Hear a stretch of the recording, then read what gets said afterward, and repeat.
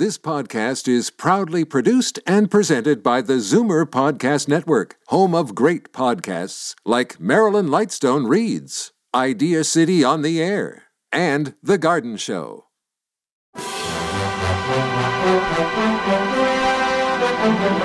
It's Zoomer Radio's Theater of the Mind with Frank Proctor.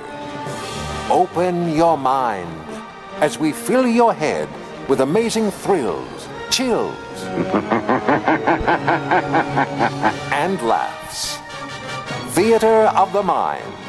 The best love programs from radio's golden age. Only on Zoomer Radio. Now, here is your master storyteller, Frank Proctor. Well, thank you, and welcome to the show. Well, due to some lengthy shows tonight, I'm relegated to the back of the studio where there's an old comfy chair that I'll just settle in and listen in along with you. The first show tonight belongs to that rubber-faced clown, Red Skelton. Ladies and gentlemen, this is Red Skelton back again. See, last week President Truman took our time. I knew once he'd get to the people that listen to me, he'd get in.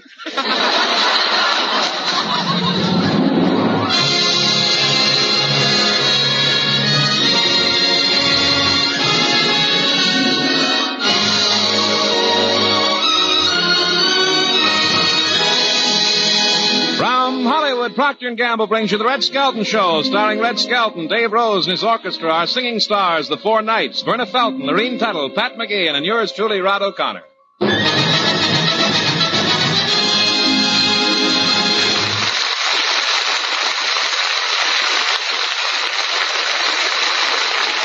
Yes, it's the Red Skelton Show, brought to you by Tide, Procter & Gamble's amazing new discovery for your whole family wash.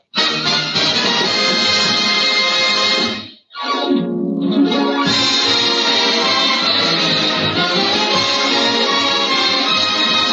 now from Metro-Goldwyn-Mayer, the star of our show, Red Skelton.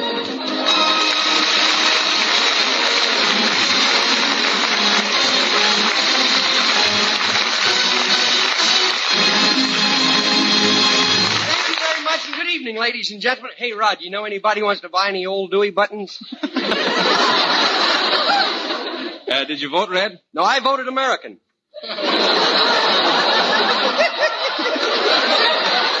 I laughed myself. I don't want to get lonesome tonight. Now, you know what I mean. Yeah, it was an exciting election, though, wasn't it? Yeah. Everyone thought Dewey would sweep the country. Yeah, but little old Harry stole his broom.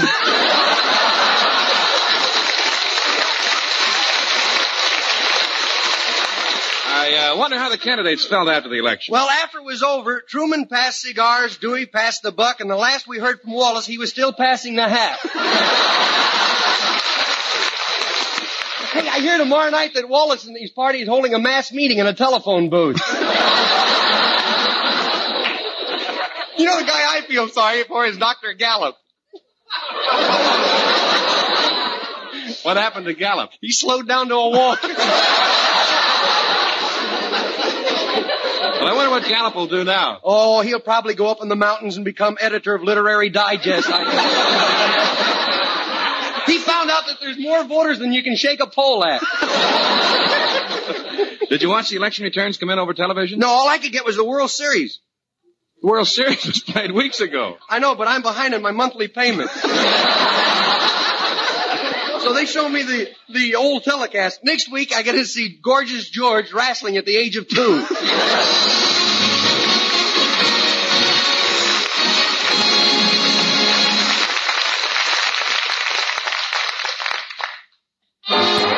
Tide's in, dirt's out, Tide gets clothes cleaner than any soap. Any soap? Yes, any soap.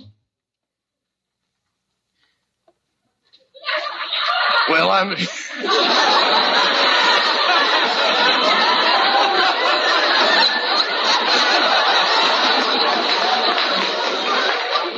Hold on to your horses there, gal.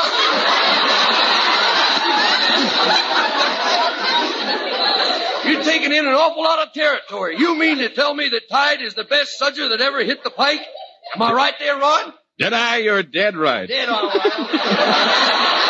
Because Procter & Gamble's Tide gets clothes cleaner than any soap, any other suds, any other washing product known. Tide works its magic on everything. From your Sunday linens to your everyday work clothes, Tide leaves them free from dirt plus. Because Tide also removes dingy soap film. Yet with all this special cleaning power, Tide is safe. Truly safe for all your washable colors. In fact, it actually brightens soap dull colors. Gives those gay prints and pastels an amazing lift. And here's what the Tide Touch does for white things.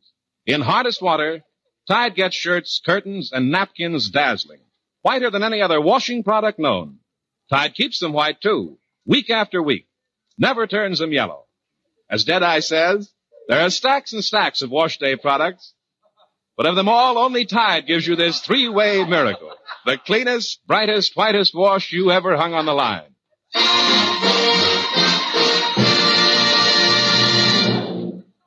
Oh, ladies and gentlemen, I've got to tell you folks listening in what we're laughing at. We have one actor on the stage that got drunk the other night and cut his own hair. And now, ladies and gentlemen, here are the four knights who will sing Alabama Bound. Goodbye, blues. Birdies are singing.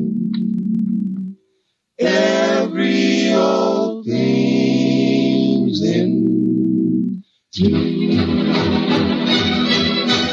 A rosebud in a star, so I'm going where there's more. Goodbye, blues. Troubles are over, I'll be in clover soon. I'm Alabama bound. There'll be no heebie-jeebies hanging round. Just gave the meanest ticket man on earth. All I'm worth to put my tusses in an upper berth. Just hear the choo-choo sound. I know that soon we're going to cover ground.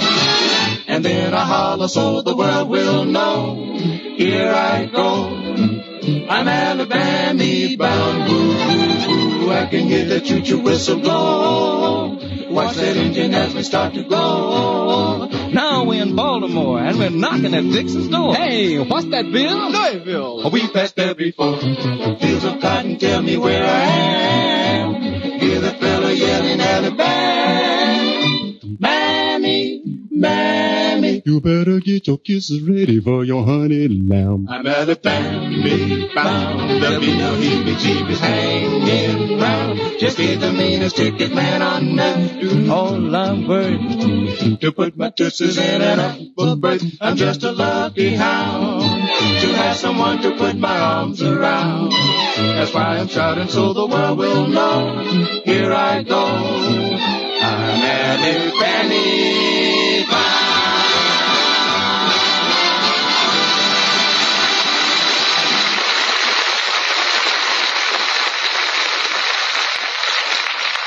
People you will meet sooner or later. That's enough. That's enough. Hey, that's enough. We're selling Tide and Camay, not lava. Have you ever met someone who has a screwball idea but no money to put it over? I met a guy like that the other day, Clem Cadiddlehopper, and you'll meet someone like him too, sooner or later.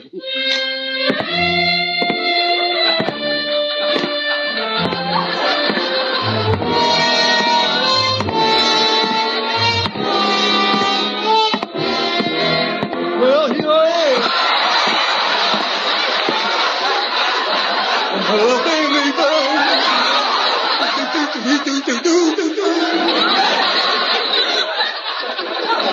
Well, that ought to kill a song, if nothing else. Well, there's the tree that Daisy June and I carved our initials in.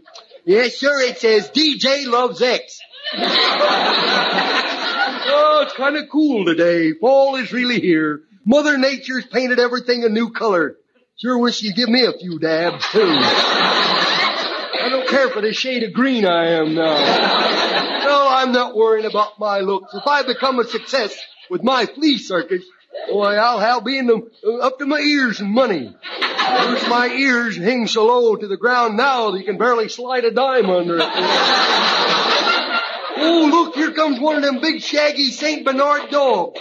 And maybe I can make friends with him and get some stand-in from a flea circus.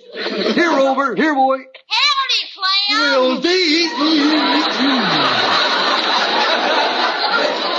howdy doody to you. Leo, what's this I hear about you exhibiting a flea circus at the county fair? That's the truth. I'm in the flea circus business. I started from scratch, too. Would you care to help me? What? Me be a nursemaid to a bunch of fleas? Well, don't get so uppity. After all, I remember a few years ago when you was a jitterbug. Well,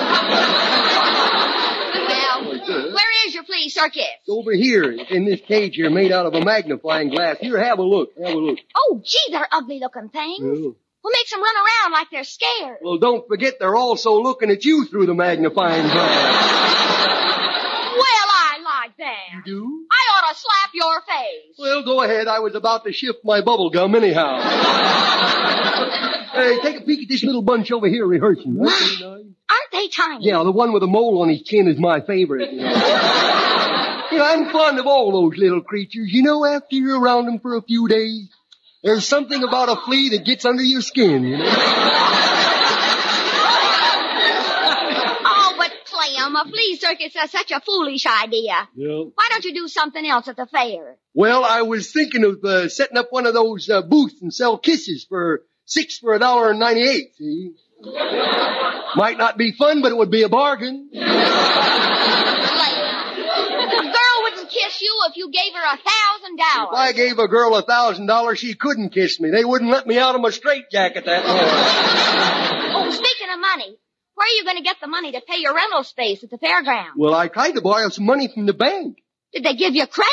Yeah, they said I sure had a lot of nerve. I tried to borrow some money on my collateral. How'd you come out? On my collateral. I love this tonight. We just shucked this afternoon, you know. You mean you couldn't float alone? Float alone? I couldn't float if somebody was holding me up. Daisy, would you like to loan me some money? How would I know that you'd pay me back? Well, haven't I always paid you back? Never.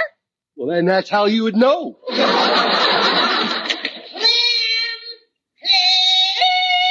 I'm coming, Mother. And so is every other hog in the state.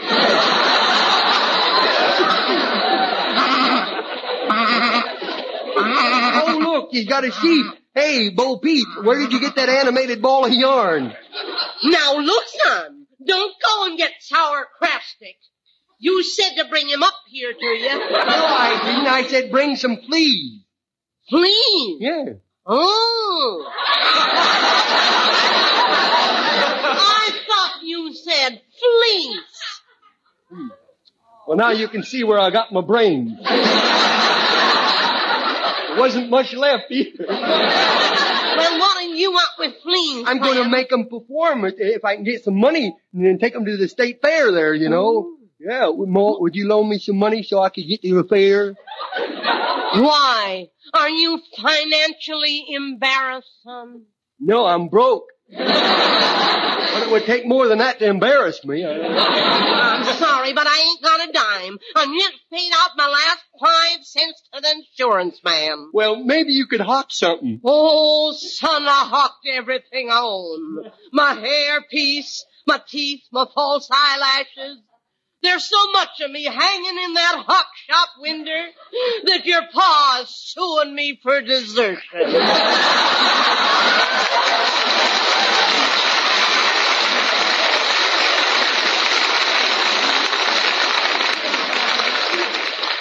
Well, I guess my chances of making some money is just out the window. Well, now, Clem, if you really think you can make a lot of money with that flea circus, why don't you take our old bull over there and sell him to the butcher? Well, Mo, we couldn't do that. Why? He's been in the family for 5 generations. Buffalo Bill gave him to us. That bull? No, it's the gospel truth.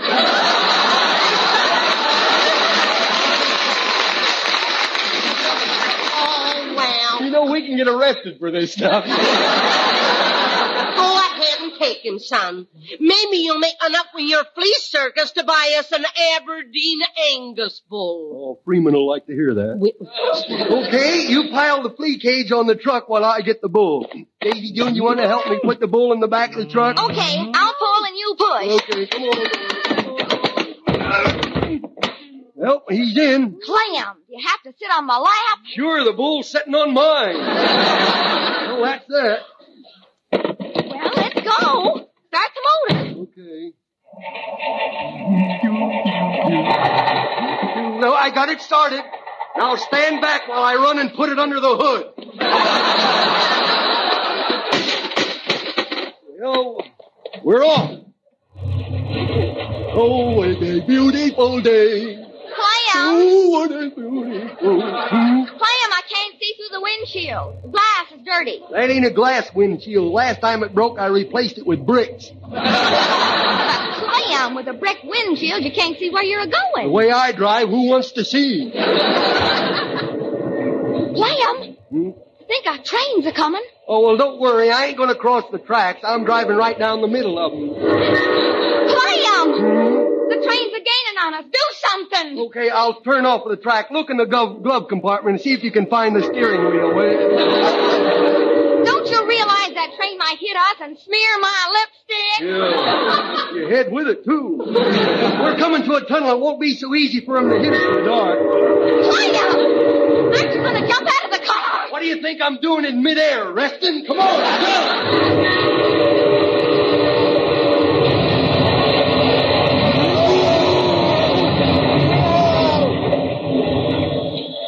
The noisiest crash that's ever been on radio. Clam, are you all right? Well, let's see. 2 arms, 2 legs, 2 heads. Yeah, I'm all here. Clam,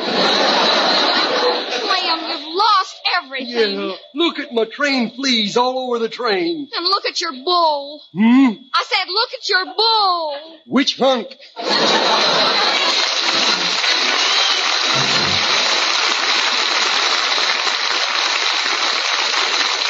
And now David Rose and his Procter & Gamble Orchestra will play I'll Be Seeing You.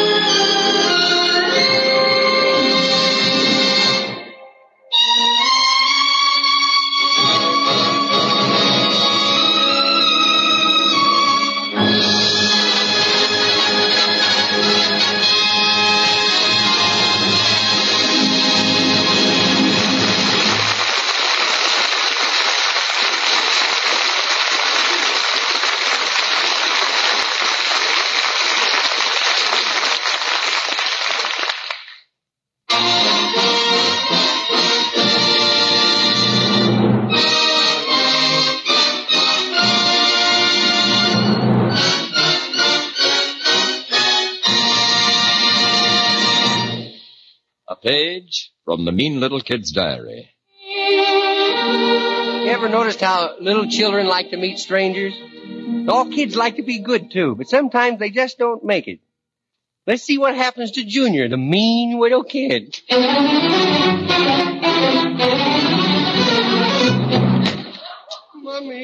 Mommy. What is it, Junior? Mommy. What's the matter? When I put on my cowboy outfit and all the juvenile jury kids laugh at me. Don't I look like a cowboy? Look, I turn around and look. You look like a cowboy to me. Yeah, look. Junior, you're supposed to wear pants under the shafts.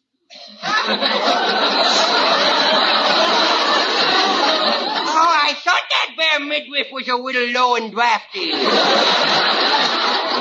Here, put on these long pants your grandmother made for you. No, they don't fit me. They Well, don't they're fit good enough me. to play around in. I'll put them on. Okay. You better go wash your legs first. Why? Why, your knees are so black I can't see where your half socks leave off. I got news for you, kiddo. I'm not wearing any socks. And what have you done to your shoes? Your toes are sticking out. Brace yourself. I'm not wearing any shoes either. Well, go take a shower. Okay. I is going to take a shower.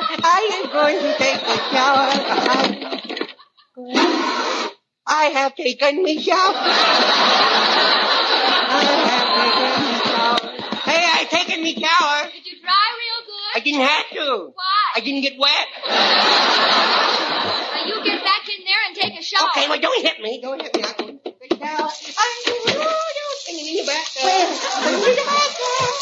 Well, I've looked high and low and I can't find them. Find what, Mother? Your father's false teeth. Are they gone again? Yes. Junior? Yes, Mommy Dow, what you want? Oh, for goodness sake. You stand on a towel. Look, water's dripping all over the rug. Well, turn your head. Goodness, I is wrong. Do you know that your grandfather's teeth are missing again? You mean the uppers don't connect with the lowers? Poor old boy's gonna starve, you know? Now, Junior, you know very well what I mean. No, I don't. Somebody took your grandfather's teeth. Well, I didn't. Look, these are mine, see? They're mine. These are my own choppers. What happened to your front tooth? Oh, I lost it sipping spaghetti. Sipping spaghetti? Yeah, you know, you take a big long string of spaghetti and you sip it and you slap you on both sides of the face, you know. Yes, and that's how I lost my tooth. Somebody tied a knot in one end.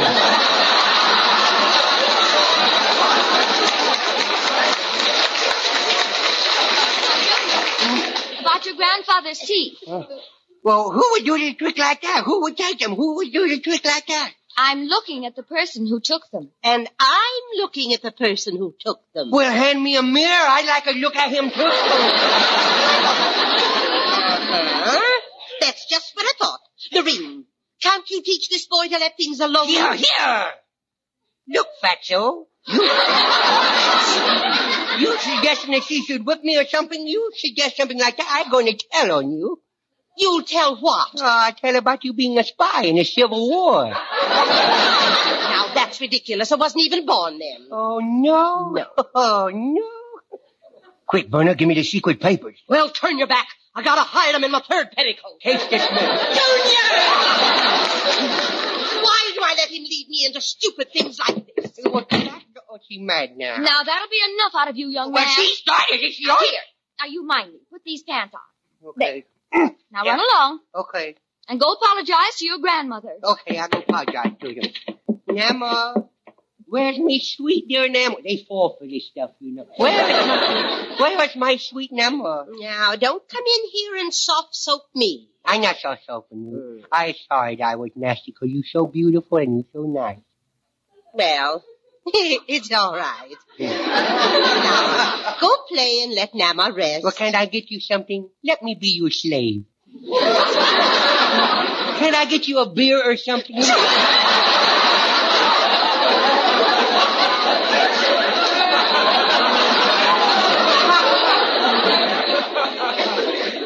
Maybe some food. No, dear.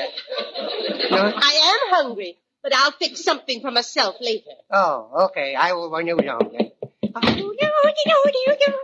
I know what I will do. I will fix her a bite to eat, and then she will love me again. Well, here I is in the kitchen. There's the gas stove. There's the matches. And me. Frightening, ain't it, huh? What's that? Who coming in there? Who's in there? Oh, here comes the milkman. Well, we have never met before. Well, that's his misfortune that we has to now. I'm going to go out and see what... Here, what you doing with those milk bottles? Put them down. Huh? Well, I'm only taking the empties away. Oh, no, you not. You think you're pretty clever. Just because I was a little kid, you didn't think I would notice you swiping them bottles, did you? I'm not swiping any bottles. You ain't? No, these belong to the company. You ain't company. You wasn't even invited. Now, you put those bottles down because there'll be trouble. And believe me, if I put my mind to it, I can get pretty nasty. I can get pretty nasty, I can. Oh, brother. Pretty nasty, I can get. Now I know why they've got that sign on the gate, enter at your own risk. Hey, wait a minute. Don't we pay you for the bottles that you leave here? Of course you Well, do. then how about kicking in for them bottles that you've taken? A dime should do it, I suppose. Why, I've never heard of such a thing. You heard it now. If you don't start feeling a dime in me, Widow Mitch, remember, I can get pretty nasty. Okay, here's your dime. Yeah, and a nickel for overtime. What? After all, you wasn't very easy to convince, you know. All right, here's another nickel. Yeah, okay. Hey, now what you doing now? Well, I'm going to put these bottles of milk in the icebox. Only 3? Well, my mommy told me to tell you that she wanted 20 bottles of milk today. She's going to take a milk bath. You know. What? Yeah, Grandma tried to take a milk bath once, but she couldn't get the cow in the tub. Well, what'd she do? Huh? What'd she do? Well, she hoisted the cow and took a shower. Oh! All right. If your mother wants 20 bottles of milk, I'll leave them for her. Okay, can you carry all them bottles? Sure. It's kind of hard seeing where I'm walking. Maybe you could help me. Famous last words. This boy's a natural born sport, isn't he? You let me know how many steps there are on the back porch, Sonny. Okay, let's start walking, sucker.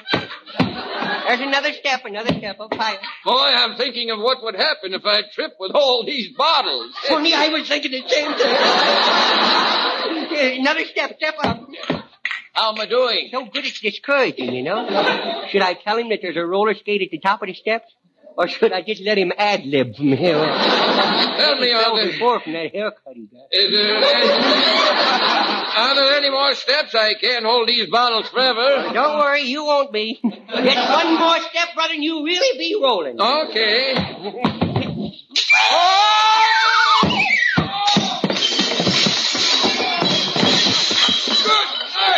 Buttermilk fingers? What you homogenize? Little boy, I'm getting out of here. And you can explain what happened. Oh, no, don't leave me. Oh, why do I stay a milkman? Why don't I start my own political party, pass the hat, and settle down? Here, come back here. Help me clean up this mess. If you know what's good for me, you will come back. Junior, what was that crash? If you've broken anything, Good heavens, what a mess. Junior! Yes, Emma? Where are you? Up in the train? Look at all this milk all over the place. What happened? Well, you know the cow that jumped over the moon? Yes? She didn't make a correct takeoff and she had a crash landing.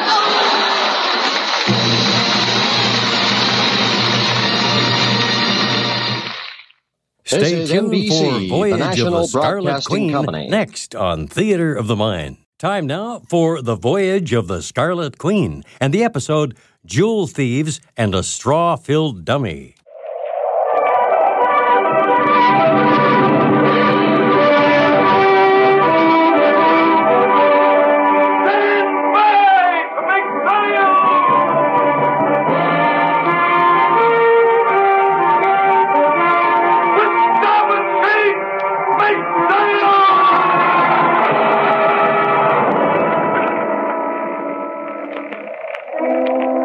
Log entry, the Ketch Scarlet Queen, Philip Carney, master. Position 112 degrees 32 minutes east, 21 degrees 6 minutes north. Wind light, sky fair. Remarks, departed Hong Kong, China, 9 p.m. after breakdown in schedule. Reason for delay, the Jewel Thieves and the Straw-Filled Dummy.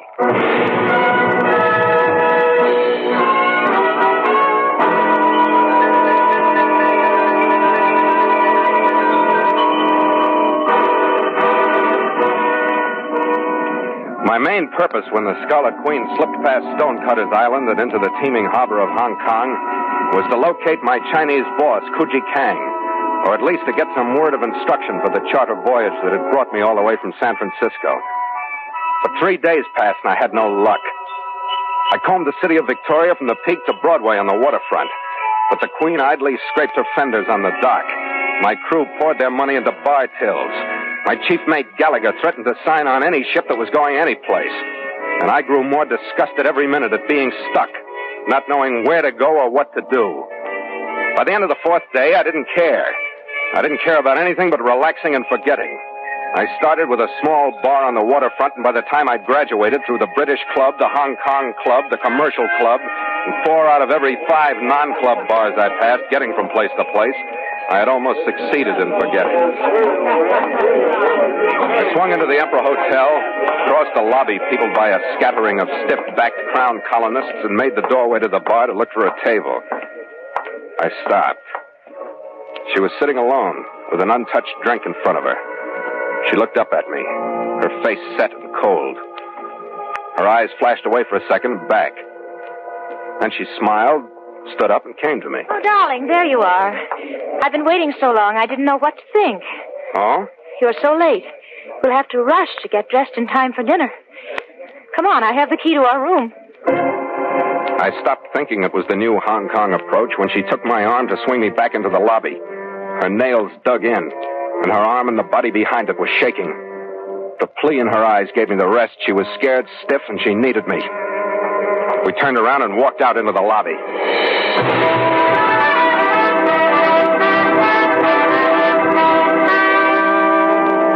And so Mutual continues The Voyage of the Scarlet Queen, written by Gil Dowd and Bob Tallman, and starring Elliott Lewis.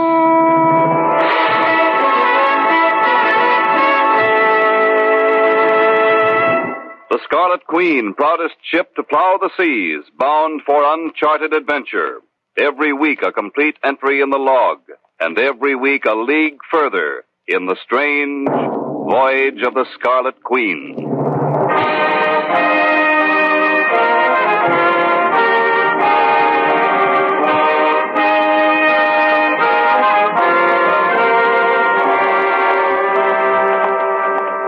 She led me across the lobby without another word, her nails still digging through my coat sleeve, her arm still shaking. When we stopped to buzz for the elevator, I looked back. A very erect, thinly built man was coming out of the bar. His walk was mincing. He stopped by a pillar and looked at us while he put a cigarette in the middle of his mouth with graceful fingers, lit it, and flourished the match delicately to the floor. A powerfully built little 5x5 walked up and joined him. They were still watching us when the elevator took us out of sight.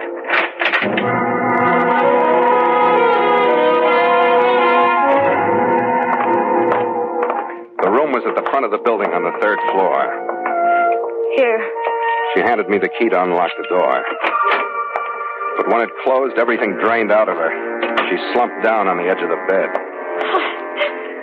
I don't know what I'm going to do. I'm so frightened. Now, take it easy. You want to try a drink or something? A glass of water. Sure.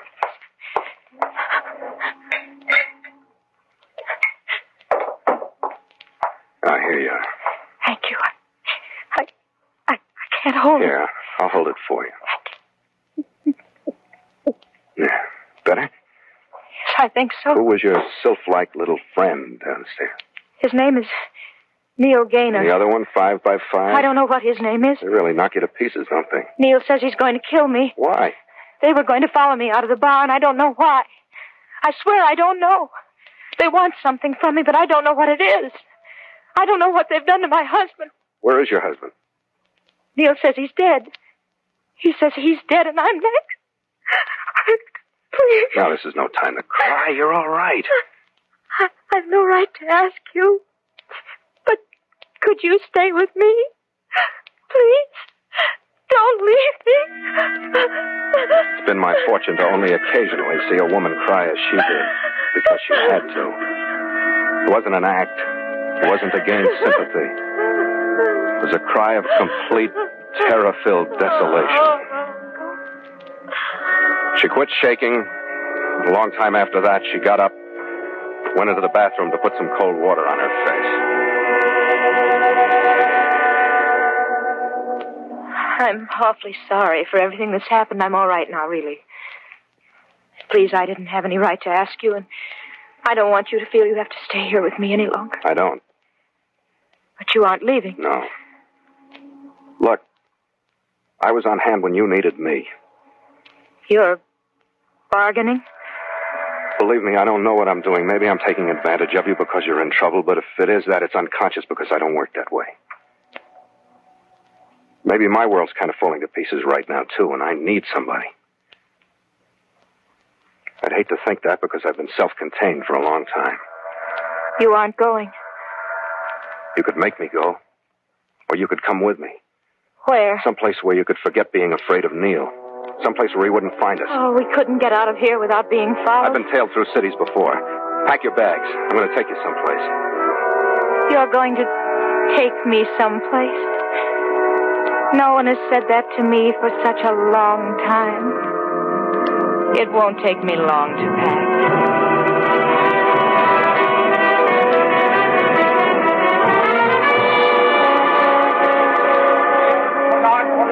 I called a cab and we left the hotel by a rear door. We shouldn't have bothered. There was enough light for me to see Neil Gaynor leaning against the building.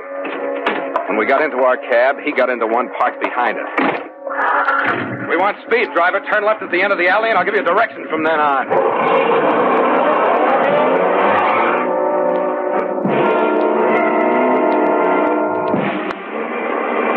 The driver knew what speed meant, but his idea of threading through traffic was based on the theory of the straight line, modified by the belief that the line would open through the snarled traffic ahead of it if he made enough noise with his horn.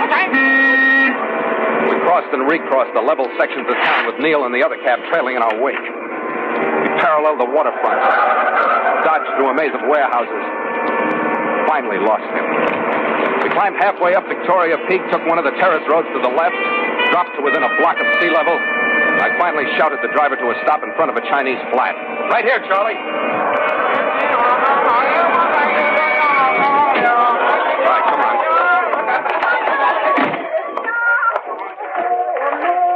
Up the stairs.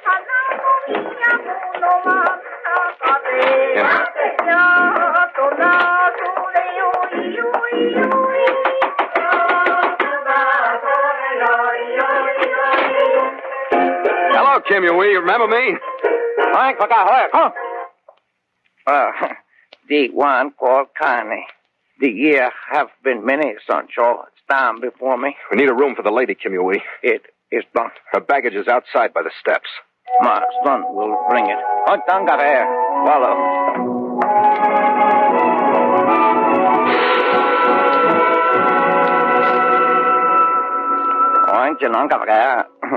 Thanks very much, Kim. She crossed the room to the single window and opened the shutters to look out over the blinking, restless movement of the harbor. The maze of Kowloon's lights across the bay. And for the first time, she was smiling. They keep playing that same record over and over again, don't they? Tell me the truth. Could you tell the difference if they weren't? Certainly. I can tell the difference between one with a singer and one without. We'll put you right up in my class. Feeling better? Of course I am. Your friend downstairs called you Carney? That's right, Phil. Phil Carney. You must have one, too, huh? I don't want to tell you. Well, give me a phony, then. Tell me something. Oh, no, it's not that I want to hide anything from you. You just won't like it. My last name is Ainley. What Ainley? You won't like it. It's Henrietta. Oh, no. I told you. Oh, it's all right. It's a fine name, but you becomes you like a diving suit would. I told you. Well, it's too late to do anything legal about it. I'll call you Hank. Oh, do you think that's prettier? Hank? Not too feminine, but when you look like you do, they could call you Sam, and it wouldn't matter. So it's all right, huh? Sure. Everything is. Just for a little while, everything is all right. Don't talk about it if you don't want to. I think I do want to. It's simple enough, I guess. You see, my parents were killed out here during the war. After it was over, I was all alone. Uh-huh. And I married Lucian Ainley. He was good to me. I don't know what he was mixed up in with Neil. I never asked him about anything. When was the last time you saw him? That was over 3 weeks ago. You see, our home was in Calcutta, and he just left one day and didn't come back. And then I got a cable to meet him here, but when I got here, it wasn't Lucian, it was Neil.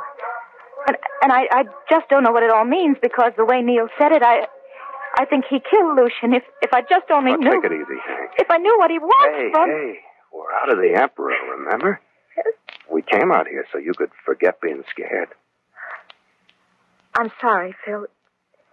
Everything is all right. Really, it is. What's the matter, Phil? Everything's a little frightening. What, Phil? You? What happens to me? Come here, Hank. Yes? I just want your face, like this, so I can look at it. What, Phil? I wondered what makes you so beautiful. Your mouth's a little too wide, your eyes are a little too widely spaced, your cheekbones a little too high. They're playing that same record again. Maybe you don't like comparisons, but this is supposed to be a compliment. There's a woman who's very important in my life. Oh? You look like her. Where is she? She's on my ship. Her name is the Scarlet Queen. She's carved from wood, and she spends all her time under the bowsprit, from where she keeps a good watch on what she's leading the rest of us into. You look like her. Do you mind? I think it's wonderful. I think it takes care of everything that wasn't taken care of before.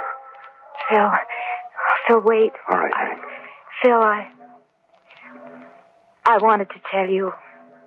I was scared again when you said there was a woman. I was jealous. I want to tell you what's happening to me. That puts you right up in my class. Oh, then it's all right. Oh, Phil. You and your wooden woman.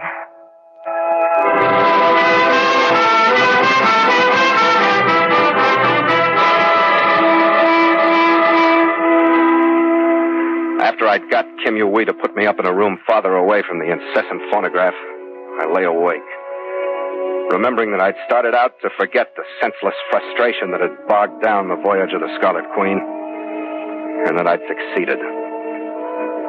Hank and I didn't move out of Kim Yu-wee's building the next day. We spent most of our time watching the street from the window to see if our taxi dash of the night before had really shaken off her persistent friends. Nobody bothered us. Nothing did. Because there didn't seem to be anything else in the world except this dream that had picked us up out of the center of reality.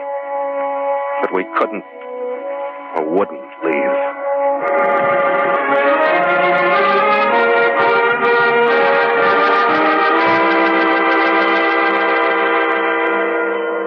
We went out that evening and walked, holding to the darkest streets and holding hands. A light fog had rolled in to blur the lights in the harbor by the time we got back. And the foghorns were calling nervously to one another.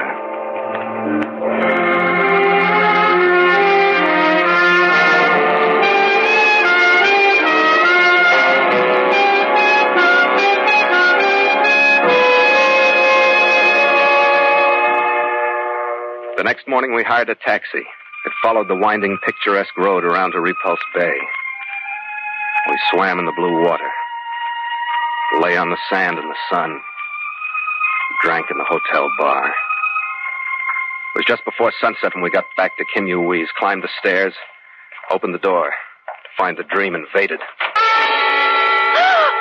The room had been ripped to pieces, and it was cluttered by the things from her luggage. In the middle of it stood the slight, mincing man from the Emperor lobby, Neil Gaynor, his graceful fingers holding a small Japanese automatic. Tristan and Isolde, do come in. Neil, go away. I'll come to you. Will you really? The door, Captain Connor, close it if you will. dear Henrietta, you're actually blowing. What's happened to you? I must know. Please, Neil, give me just 2 hours. I promise I'll come to you. The power of man, really, the utter effectiveness of him. What has he wrought, Henrietta? Look, Nola, straighten up and say something. I'm losing my temper, and I'm going to make you kill me to keep me from getting my fingers around that dimpled throat of yours. Phil, please don't, Phil. What Isolde means is that I would put out both your eyes before you took 2 steps. Bang, bang. I don't see how you stand the noise. My aunt to be brave. All right, my man of action. And knowing your type, I will show you how sweetly my little one speaks. Just the tip of your right ear. You control yourself, Henrietta. Turn your head, Captain. See. Just a slow welling of good, healthy blood. Just a nick. And another one beside the first. Now, my man of action, I hope you feel some respect for my little one. And I will leave my warning unspoken. Sit down, Henrietta. Your man will remain behind you. How much have you told him? About what, Neil? Oh, you're such a young, innocent, aren't you? How much have you told him? I don't know what you're talking about, Neil. How could I tell him anything? Who are you trying to impress? After all, the captain shouldn't mind if you're only a few £100,000 sterling outside the law, should you, Captain? As long as you're enjoying yourself. I don't know what you're talking about, Neil. How interesting. You mean the disposal of jewels valued at £200,000 was too unimportant to be discussed in your home? Neil, do you mean my husband? I do indeed, and you know it. Lucian Ainley and the brilliant robbery of the Himalayan Transport Company. You believe it, or you wouldn't have flown so rapidly to Hong Kong after my cable tour. I was worried about Lucian. You were worried about the jewels. Where is Lucian? He is dead, my dear. And you and your captain will be also, unless you tell me where the jewels are. Neil, I don't know anything about them. Lucian never told me anything. Believe me, I don't know. I really... Neil, what are you doing? Sit still. If you tell me the same story for 40 minutes, I'll try to believe you. I'd moved 2 inches closer to the chair while he backed halfway across the room. He had a thin leather belt in one hand, and he held his automatic in the other. Just as his arm went back and he was briefly off balance, I dropped to my knees behind the chair, grabbed the legs, and threw everything. Chair, writhing girl, and my 210 pounds on him, all at the same time. I stumbled across Hank in the tangle, sprawled forward into Neil's legs just as his automatic snapped. I got my feet under me, pulled him partway up by his hair and one shoulder, gave him my right knee. I heard his breath leave him. When the pain doubled him up, I hit him just above the chin with my right. I got to my feet, lifted Neil by his clothes. I took him out of the room. I stopped at the head of the stairs, and I tossed him down.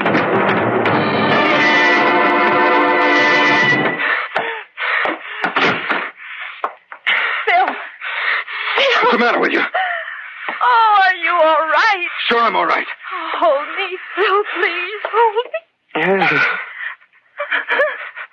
Did he hurt you? Not very much. The devil he didn't. Phil, could we go someplace else? You mean 5 by 5 might show up now? Oh, I think so. And we aren't going anyplace else. We'll wait for him. Go get some decent clothes on. Do something with your face. You're a mess.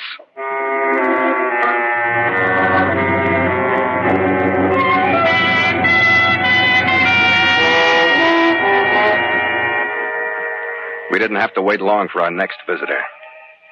When I heard his footsteps on the stairs leading to our floor, I hustled Hank into a corner where she'd be out of sight. I waited at the door with Neil's automatic. A funny approach, and for a split second I had the crazy hunch that it wasn't 5 by 5. The hunch was right, it wasn't. Skip! What the devil happened to you? Gallagher, what are you doing here? Well, I came up to talk to you. What do you want, Red? I just wanted to talk to you. Don't you think this vacation has gone on long enough? What do you mean? I just want to know if you're going to turn into a Hong Kong playboy or come back to the ship, that's all. I think the least I deserve is the truth, don't you? Yes. Well, I'm not thinking about myself. I'm thinking about the boys and the crew. After all, they're as much your responsibility as mine, and I'm not... Well, can you come out here so I can talk to you? Yeah, sure, Red. What? Some dough was delivered to the ship for you, and sailing orders from Kang. Did you open them? They were open. The next port's Haiphong. I was thinking if you want to stick around for a while and come down by land, I could take the Queen down. Well, it's none of my business. How'd you find me? Through the police. You're mixed up with some nice hot company this time. I know it, Red. They got their clamps ready for your girl. And I'd like to see you get out before they shut. They've had their fingers on every move you've made since you met her. You're in deep enough, Skipper. All right, Red. All right, gather the crew. We'll sail at 9 tonight. Attaboy, Skipper. There are plenty more like her where we're going. Yeah.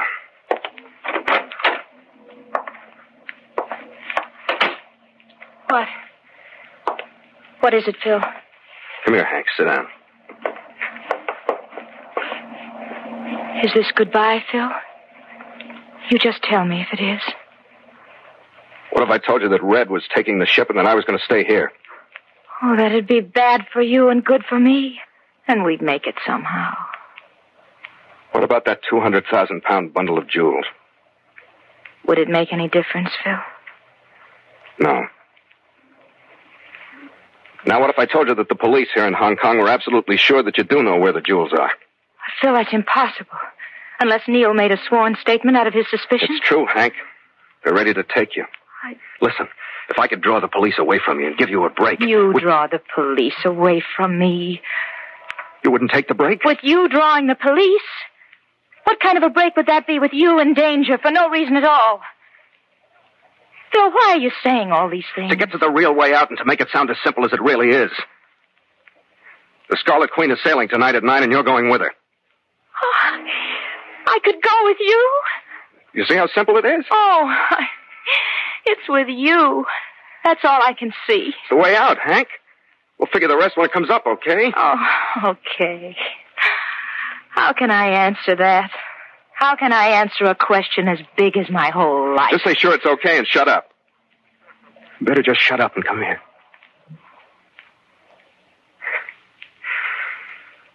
Everything's going to be all right now, darling. Isn't it? I'm not afraid. I'm not afraid of anything. You have to leave a lot of your stuff. That's all right. You can only take one bag. I'll take it down to the ship right now. You're going to leave now? I have to, Hank. Got things to take care of. Oh, yes, I know you do. Yes, and you'll be back when? I'll pick you up at 8:30.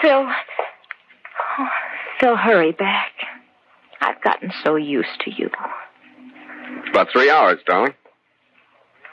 We can handle that, can't we? I don't know. Hold me, Phil. Oh, yeah.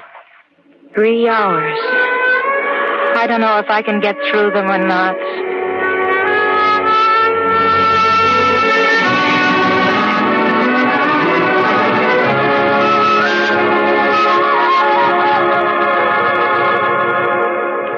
I took her one small bag with me when I left. I got down to the waterfront without being followed and took her bag into a dive. Drank my way through the longest 3 hours of my life. I had to do it this way. I'd asked her if she'd let me draw the police away and she'd refuse, so I had to leave her. I had to do it my way. At 8:15, when she was counting the last 15 minutes to the time when we'd be together, I made an anonymous phone call to the Hong Kong police. And at 9:15, I staggered drunkenly aboard my ship, carrying in my arms a straw-stuffed dress. At the end of the pier, I saw the police I'd called. I walked a little slower. And then I saw him, the squat figure of 5 by 5 skulking in the lee of a warehouse. And I knew that in the mist, the object in my arms would pass very well to all of them as Henrietta Hank Ainley on her way to Haiphong.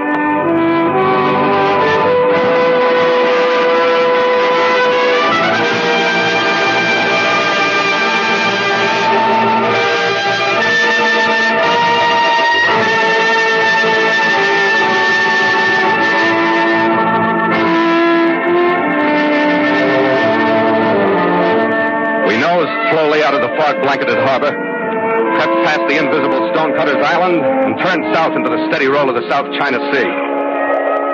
The wind we picked up outside swirled gray dampness across our decks, rattled the running rigging. Stand by to make sail!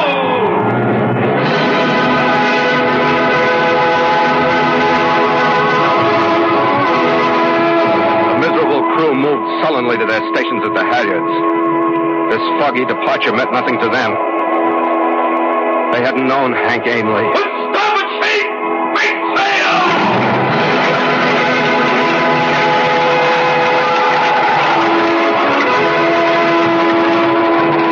The main sheet moved sluggishly up the mast, and the moisture that clung to it gleamed dully in the faint glow of our running lights. To the jib sheets, man! Quietly now!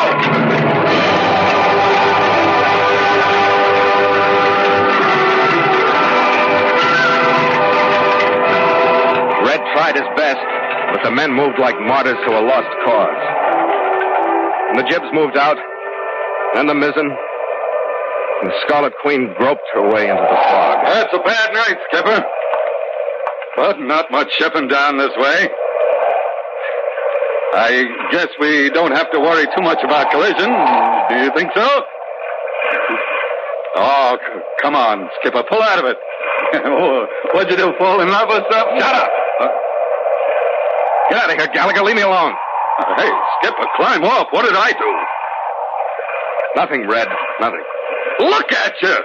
What's the matter with me? You got us 2 points off course, and the mainsail is starting to flutter. That proved she wasn't good for you.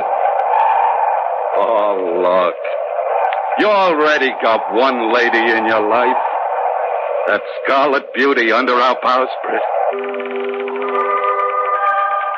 Log entry. The Ketch Scarlet Queen. 11:30 p.m. Miles traveled from San Francisco, 11,047. Dense fog. Wind light. Sail reduced because of bad visibility. Ship secured for night. Signed, Philip Carney, Master.